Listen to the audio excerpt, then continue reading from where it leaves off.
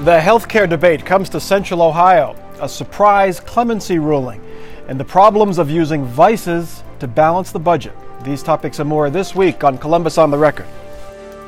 From the Battelle Studio at WOSU at COSI, this is Columbus on the Record, WOSU TV's weekly analysis of the top stories affecting Central Ohio. Joining Mike Thompson this week, Joe Ingles, State House reporter for Ohio Public Radio, Darrell Rowland, Public Affairs Editor for the Columbus Dispatch, Bob Clegg, Republican consultant, and Sam Gresham of Common Cause Ohio. Welcome to Columbus on the Record. Columbus hosted one of those healthcare reform town meetings this week, and it was relatively civil. U.S. Senator Sherrod Brown held the event at OSU. There was some debate back and forth between the senator and audience members. Some questions were pointed, voices were raised, but there was no real screaming, no fist fights. No one had to be removed from the audience. Bob Clegg, why can't they all be like that? Well, a lot of them were like that. I think we're getting a lot of coverage of the ones that weren't like that, and I'm not saying those are necessarily in the majority, but I mean, I think people, the common everyday person has found their voice, and I think this is something that isn't just about healthcare, I think.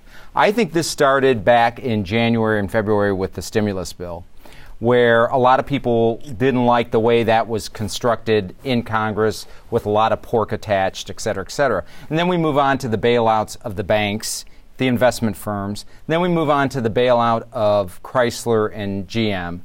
And I think people have just hit that point where they're saying enough is enough. And that's what I think we're seeing now. I don't agree with that. I'm surprised. This would be for the people rather than others for the bank and the cars. This is for me now. I think there are three people who come to those meetings. People who fall into a trap and didn't know it was going to be that wild. People who come there with sincere gripes. And also people who come there to orchestrate. Now, I think they're making a calculated mistake. And it's not about Barack Obama. It's about Rahm Emanuel. Who's making the mistake? Those who are doing this. The opponents to healthcare reform. And it's about Rahm Emanuel. Rahm Emanuel is a very mean person. White House Chief of Staff. Be clear about this. And I think they're miscalculating. I don't know what happened to Glenn Beck and his money recently when people started walking, but that's a fingerprint of Rahm Emanuel. I think this thing is going to boomerang on them. They're going to come back, they're going to hunker down, and they're going to pass this thing simply because of the behavior that has been manifested when they're at home. You know, one of the things I noticed when I covered that town hall meeting the other day is there wasn't a whole lot of substance. And that's not to be rude or mean to anyone, but there were a lot of people with a lot of misconceptions. People were out there talking about Canada-style health insurance, which I think most people who've looked at the bill know that that is not what we are looking at in this bill. And there Which was bill, though? Well, I mean, there's a couple, but none of them are Canada style. But none of them have Yeah, Canada style health insurance. But we don't know because there is no bill that the president will say, this is my plan for health care reform. And that's a big problem that we have. He wants people to sign on to nothing, and we can't have that. Yeah, but look, when Clinton signed on to something, what happened?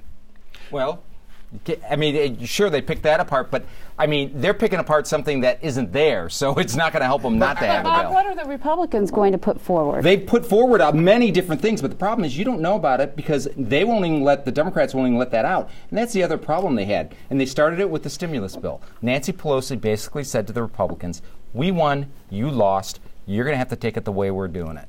And they don't want them in the process. Now, the problem they're getting into is they now own it all. They own the stimulus bill, and if they don't watch what they're doing, they're going to own the whole health care thing, too. And what they're finding out is they have too many representatives, and we have prime examples here in Ohio, like Steve Driehaus, Mary Jo Kilroy, Zach Space, and John Boccieri, that are all sitting in Republican seats that have to run next year.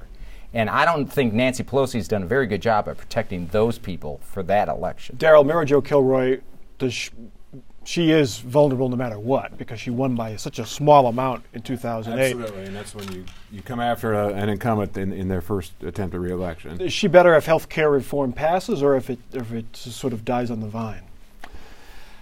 I think the superseding all of this is going to be how the economy is next year, quite frankly. Yeah. That's going to be the trump card that everyone plays. Congresswoman Kilroy has made no bones about it. She supports health care reform. She has expressed concerns about cost.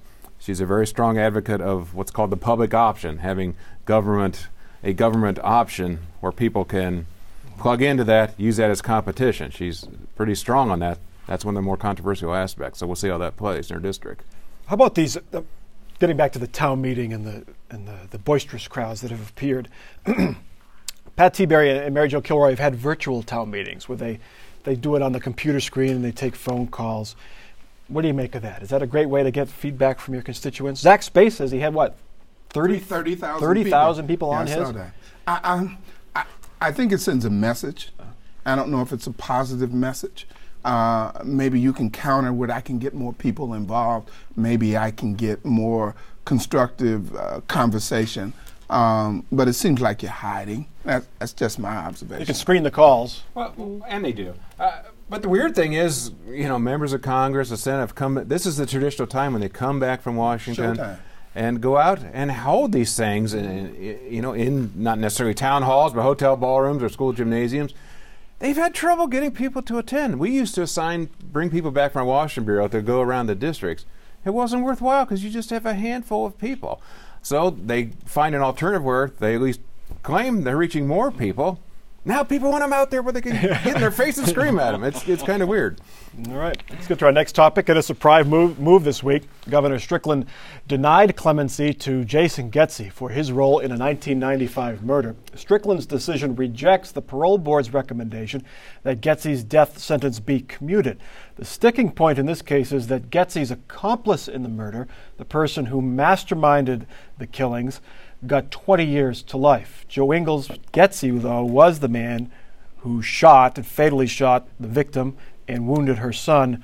That had to have played in Governor Strickland's decision. There's no doubt about that. I mean, Jason Getze has admitted it. The evidence showed that he was the person responsible for actually committing the crime. His contention is that he was afraid of the mastermind, the guy, John Santine, the guy who got 20 years to life. And he said, because I was young and I was afraid, therefore I was easily manipulated. I didn't realize what I was doing. I just shot her because she was an innocent bystander. But I think one of the things that was really, if you look at the record carefully, one of the things that stands out is that this is not what you would think of as a murder for hire crime. Generally, that's a kind of a, I hate to say clean crime, but it's a crime where you go in, you shoot someone, they're dead, and you're gone. This was a very heinous crime. The record would reflect a lot of blood, a lot of different things that happened there, and you can't ignore that. So for the jury looking at that, that played against him. And for I'm sure Governor Strickland, when he was looking at it, I'm sure that had to play in his mind as well. What affected the parole board that they would support his clemency? Well, the thing was that the guy who masterminded it only got 20 years to life. And I think the parole board, when they look at Jason Getze, who was young, he was 19 when he committed this crime. He had a troubled childhood. He had all the typical things that we see in most of the death row inmates, quite frankly. They looked at him and they thought, this other guy, if it wasn't for this John Santine guy, this would never have happened. And that's where the parole board kind of came in at a 5-2 margin and said, we think that he deserves clemency. I would just look at it in the political environment that we're working in right now. If I was the governor, I would say don't take a chance. Don't get embroiled in anything that can be dragged into next year's election, and I would put thumbs down too. When Ted Strickland first came into office, a lot of people were watching how he would handle these death cases. Former minister, former prison psychologist, this is one where he really came down with what the pro-death penalty folks would have wanted him to come down on. Oh, sure. The county prosecutors were, pretty adamant on this, Democrats and Republicans, including Franklin County Prosecutor Ron O'Brien. They were worried about setting a precedent here where there are multiple defendants, one gets slammed a little bit harder than another one. Don't set a precedent here for letting people off. But, Joe knows this case probably better than any of us. She had the face-to-face interview with Mr. Getze in prison. One of the things that really kind of strikes me about all of this is that Governor Strickland, at least on this issue, has shown a lot of independence. He has not done what was expected. For example, this is not the first time he's gone against the parole board's recommendation. You might remember John Spurko. The parole board actually recommended against clemency. Governor Strickland looked at all of the evidence and he said, you know what, I have doubts. I want to grant him clemency. So, this is the second time that he's going against the recommendation of the parole board. Bob, do you think the 2010 election played into this role, or did he just look at the facts of this case? I'm sure it did. I'm sure the victim's family statements probably played a major part in that. They were against clemency. Yeah, we're against clemency, and I think that's all the kinds of things that a governor has to put together when they're making these kinds of That's decisions. a heck of a thing to say, though. I'm not saying it's untrue, but I know Sam and Bob, you both said it now, that election considerations plays into a life, or whether a guy lives or dies. I hate to say it. I mean, I thought I was cynical. I hate to say it. Well, on the other hand, now the governor has endorsed DNA testing for inmates, expanded DNA testing, which could exonerate more folks in prison. That shows the other side of the coin, that he's more in favor of on the left-hand side of that issue. Or if you look at the Dispatch series, it could also keep people who are in prison behind bars. It makes it, a very certain thing that they belong there. It's the holy grail nowadays, isn't it? DNA. Why is the governor in support of this? Because of the doubt issues and because of the series that Dispatch has shown that there are some possible innocent people in jail? I think it's that, Mike, and I think also, it's been a year since Robert McClendon was been freed. There are all these cases still out there. The DNA is there, but for some reason the tests have not been done in a year. So we have questions have been raised. Why not do the test? They've offered the services of BCI. Doesn't everyone involved want to know? Police, prosecutors, victims, families, if that is really the guilty person sitting behind bars or not. And if not, that means the guilty person is maybe out on the street. One more topic in the courts and the justice system is the Darris Lewis case. He was charged with murdering his brother Dennis, spent 18 months in jail, went through one trial, mistrial was declared, prosecutors tested the bloody palm print, wasn't bloody at all, charges dropped, he's freed. He's demanding an apology. Should he get one? I spent 18 months in jail. I'm sorry. What perplexes me about that is all this time, nobody ever thought to look at that, to say that's not blood?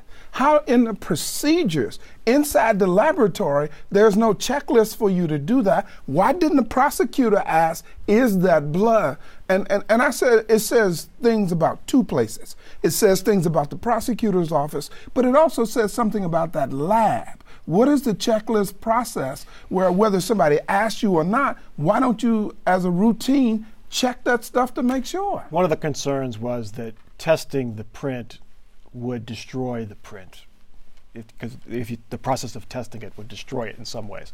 The defense counters and the photographs sufficed; you wouldn't really destroy it. But the defense attorneys, they were kind of caught because they asked for the testing of this print, but if it had come back blood, they would have nailed it. They were very unsure about whether they even wanted it tested. It was the defendant himself who insisted that be tested because he knew he wasn't guilty. So, that I thought was the interesting aspect of it. But, a family of someone who is wrongly accused of something, and it appears that that's what's happening in this case, the family shouldn't have to bear the burden of that, you know, and I think that's where it comes in. If the person who's being wrongly accused says, I'm not guilty and I want that tested, shouldn't, maybe the state consider doing that? Just for the very reason that Darrell articulated, There's so no we all justice. know. There's only laws. There's no justice. Getting back to the apology, Ron O'Brien said he apologized for the time spent in confinement and the charges were dropped. That's like me apologizing to my mom for gravity taking the vase and smashing it on the floor. He didn't apologize for dropping the vase. He didn't apologize for putting him there. Well, can we expect to see that? Again, I'll put my cynical hat back on since Sam and Bob are shaming me into it. You don't want whatever he says to be the first line in the inevitable lawsuit. Yeah. So that's a heck of a juncture we're at in our society. You can't even say you're sorry because that cannon will be used against you. That's true. It will. Should prosecutors apologize? And you could say here the system worked. It took 18 months, and that's 18 months he's not going to get back, but he was exonerated. Yeah, but he's not exonerated. It will always be there for the rest of his life. Unless somebody else is charged. Yeah. No, it will always be there, and people will always have questions in their mind whether he really did it or not, or if this is the flu. So that doesn't go away for him. I don't know how you compromise or how you compensate for somebody for what happened to him. I don't think sorry is good enough. I really don't. I mean, he is marked for the rest of his life. As much as we may want to say he was exonerated, the rest of the world doesn't see it like that necessarily. Okay. Our next topic, a judge in Franklin County ruled this week that money received in the tobacco settlement must be used for anti-smoking programs. The problem with Judge David Feist's ruling is that state lawmakers were counting on that money, $250 million of that money, to help balance the state's budget. The state has quickly appealed the ruling. Darrell, the state's been using $10 billion in tobacco money however it wanted for a long time. Why is this coming to a head now? Right. Well, this was actually a subset of that. No one, in the right mind thought back in the 90s when we had the National Tobacco Settlement, Ohio gets its big bucks share, that all that's going to tobacco, anti-smoking, smoking cessation programs, what have you.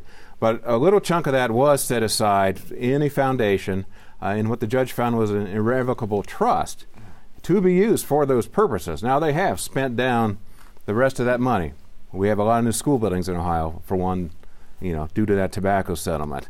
But now we get down to that money, and of course, guess what? The 10-11 budget is very tight, so we're looking at any pile of money. So we're going to grab that, which we've already grabbed for another purpose, but we don't want for that purpose. We want for this purpose now.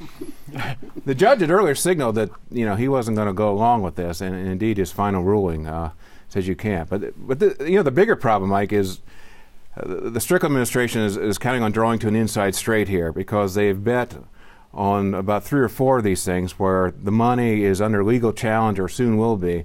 And they've betted on winning them all. Not just the Strickland administration, the legislature too. It's the legislature's budget as well.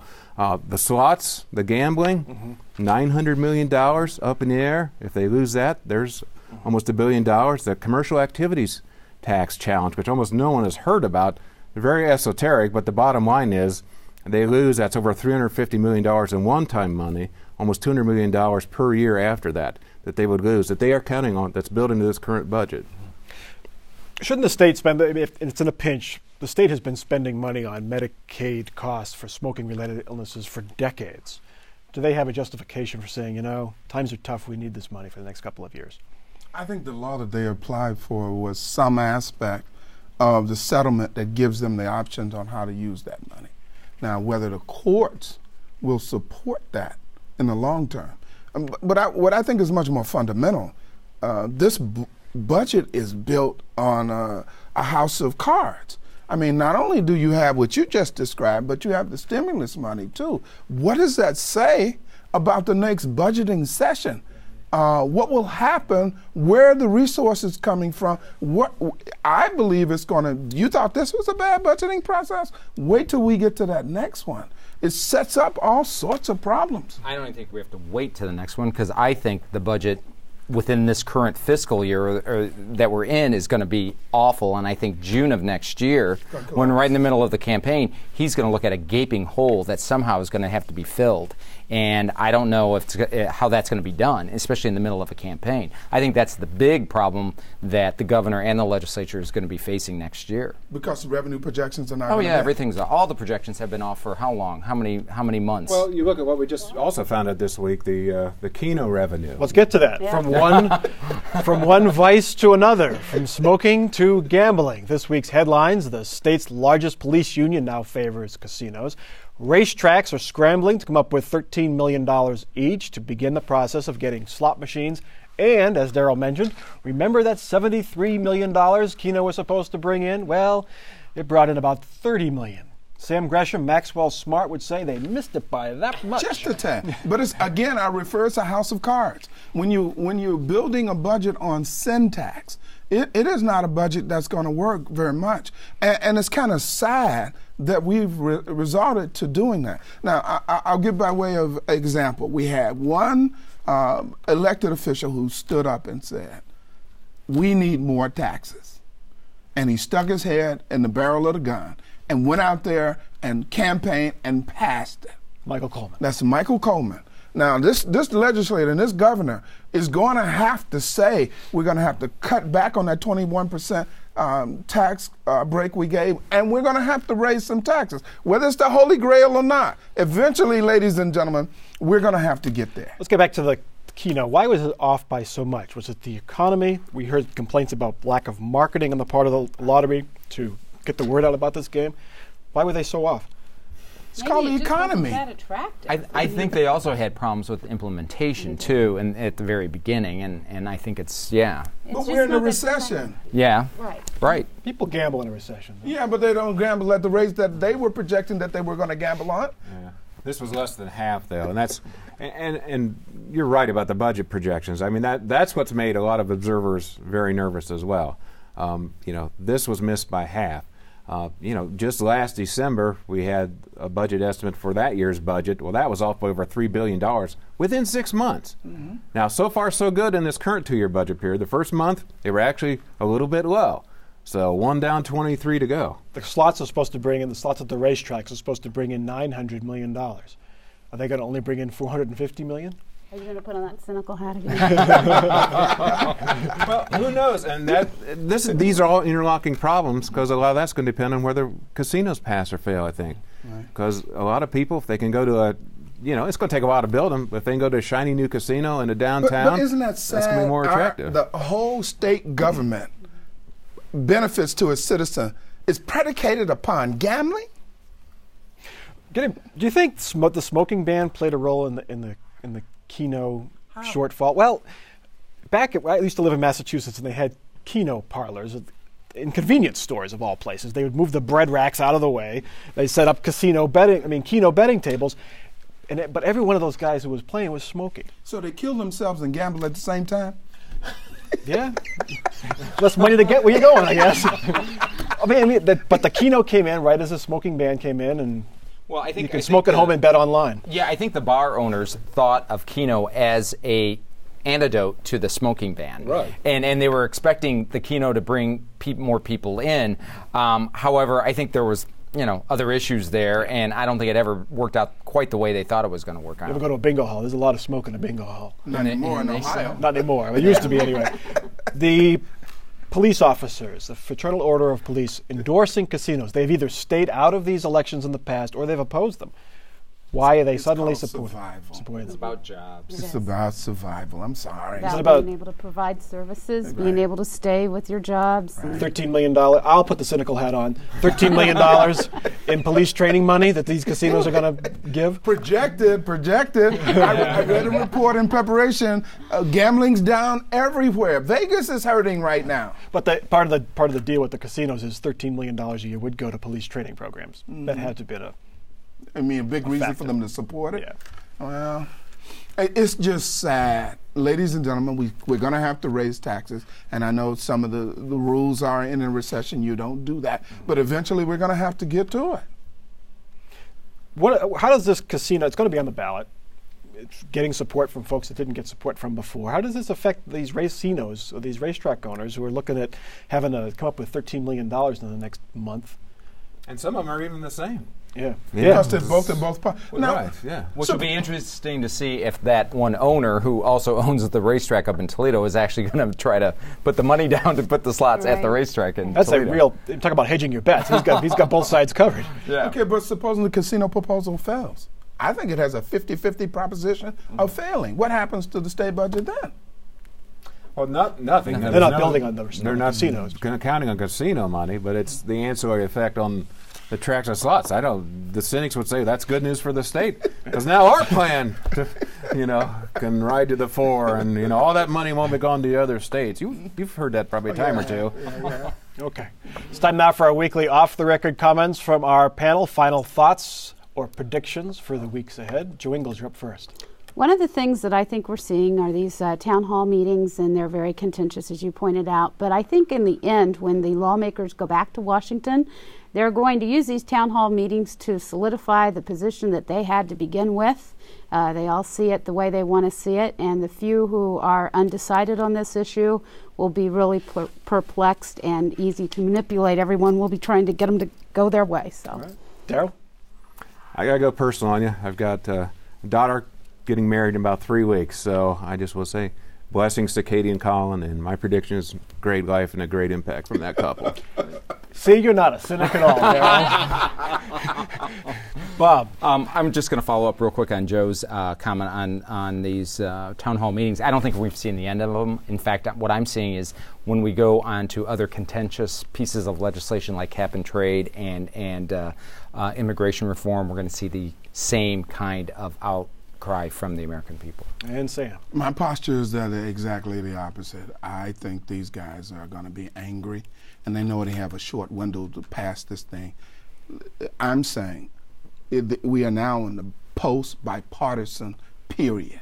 It's over. I never knew it began. I was going to say, how long was that? That is Columbus on the Record for this week. You can continue this conversation at our website. Our question this week, what kind of health care reform, if any, would you support? That's at our website, wosu.org/COTR. There you can also see streaming video of each episode and also check out our blog as well. For our crew here at WOSU at COSI and for our panel, I'm Mike Thompson. Have a good week.